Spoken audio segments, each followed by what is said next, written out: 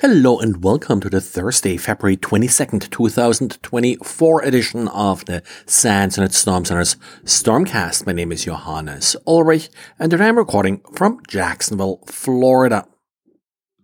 Jan today wrote up a phishing scam that used archive.org to host the actual phishing page. Archive.org, of course, most well known for its Wayback Machine that archives old websites, has also the ability to upload files and archive files, and that's the feature being abused here. So the phishing pages that are in archive.org, or at least the ones that Jan talked about, are not sort of accidentally indexed and copied phishing pages, but phishing pages deliberately uploaded to the site by likely the person behind these phishing scams. Archive.org, of course, only serves static HTML, but that does not prevent the attacker then from using JavaScript to make the pages more malicious or more dynamic. In this particular case, for example, they are loading a screenshot of the website from thumb.io. Have seen that site used in the past for it as well as logos from logo.clearbit.com. Archive.org, of course, is often a site that's specifically allowed to be visited. You have to be a little bit careful here because it sort of could be used as kind of a proxy. But as Jan explains, these phishing pages, because they're deliberately uploaded, not sort of what archive.org would index from existing websites, they use a slightly different URL scheme with a 4-part hostname, random string .us.archive.org, which differs from the host names typically being used for the more legitimate or more normal Wayback Machine archive.org content. And then we do have a proof of concept exploit available now for the Screen Connect vulnerability. And apparently this vulnerability is already being exploited in the wild. No surprise given how trivial it is to exploit it. The problem here is similar to another vulnerability, and I forgot what system it was. I think talked about it last week. But where you have essentially a setup wizard, a script that's being used when you initially set up the system, still being available after the system is being set up.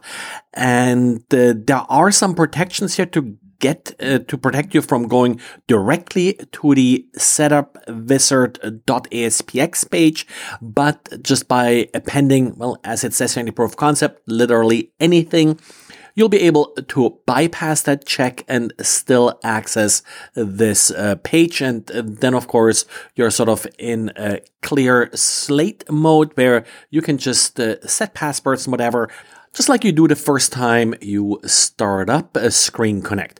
So very easy to exploit, already being exploited. You better already have it patched if you are running Screen Connect on-premise. If you're running it in the cloud, then ConnectWise should already have taken care of it for you. And following Signal's move from a couple of months ago, Apple now with iMessage also implemented a quantum safe encryption protocol for its messaging platform. Apple published a blog post about all of this. They're using what they're calling the PQ3 algorithm. That's just short for post-quantum and then the number 3. It appears to be an in-house developed encryption protocol. This podcast isn't really sufficiently long enough to really talk about all the in and outs on how it's being implemented. Just one little word of caution here. The big problem we have right now with all of these post-quantum algorithms is that there is no formal standard yet. NIST is still working on clarifying what the standard will be. They had some interesting missteps here where they had sort of some of the finalists for the standard algorithms that then turned out to be weak in other ways. I think that's a little bit of word of warning here to jump on this quantum safe encryption algorithm bandwagon too quickly. I'm not saying that PQ3 is bad. Apple usually knows what they're doing, but cryptography is hard. So keep in mind, don't just blindly implement any of these algorithms here.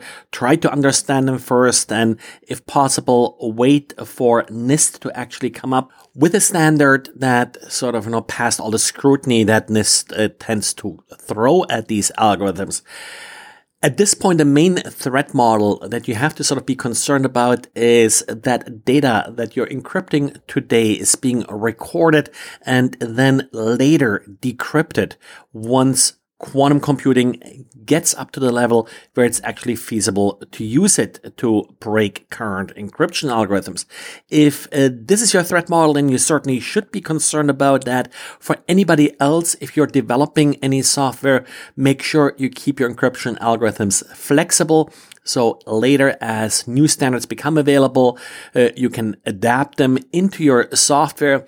And that's something that's a good idea anyway, because I always say, encryption algorithms don't get better with age. They're not a good wine. So you always want to stay here a little bit flexible and make sure that you're able to upgrade your encryption algorithms later as new threats like quantum computing are developing. Well, that's it for today. Sorry I went a little bit long on the crypto stuff. There were also some vulnerabilities in Chrome, Firefox, Thunderbird that I didn't get to, but well, just keep that stuff updated as always. Thanks for listening and talk to you again tomorrow.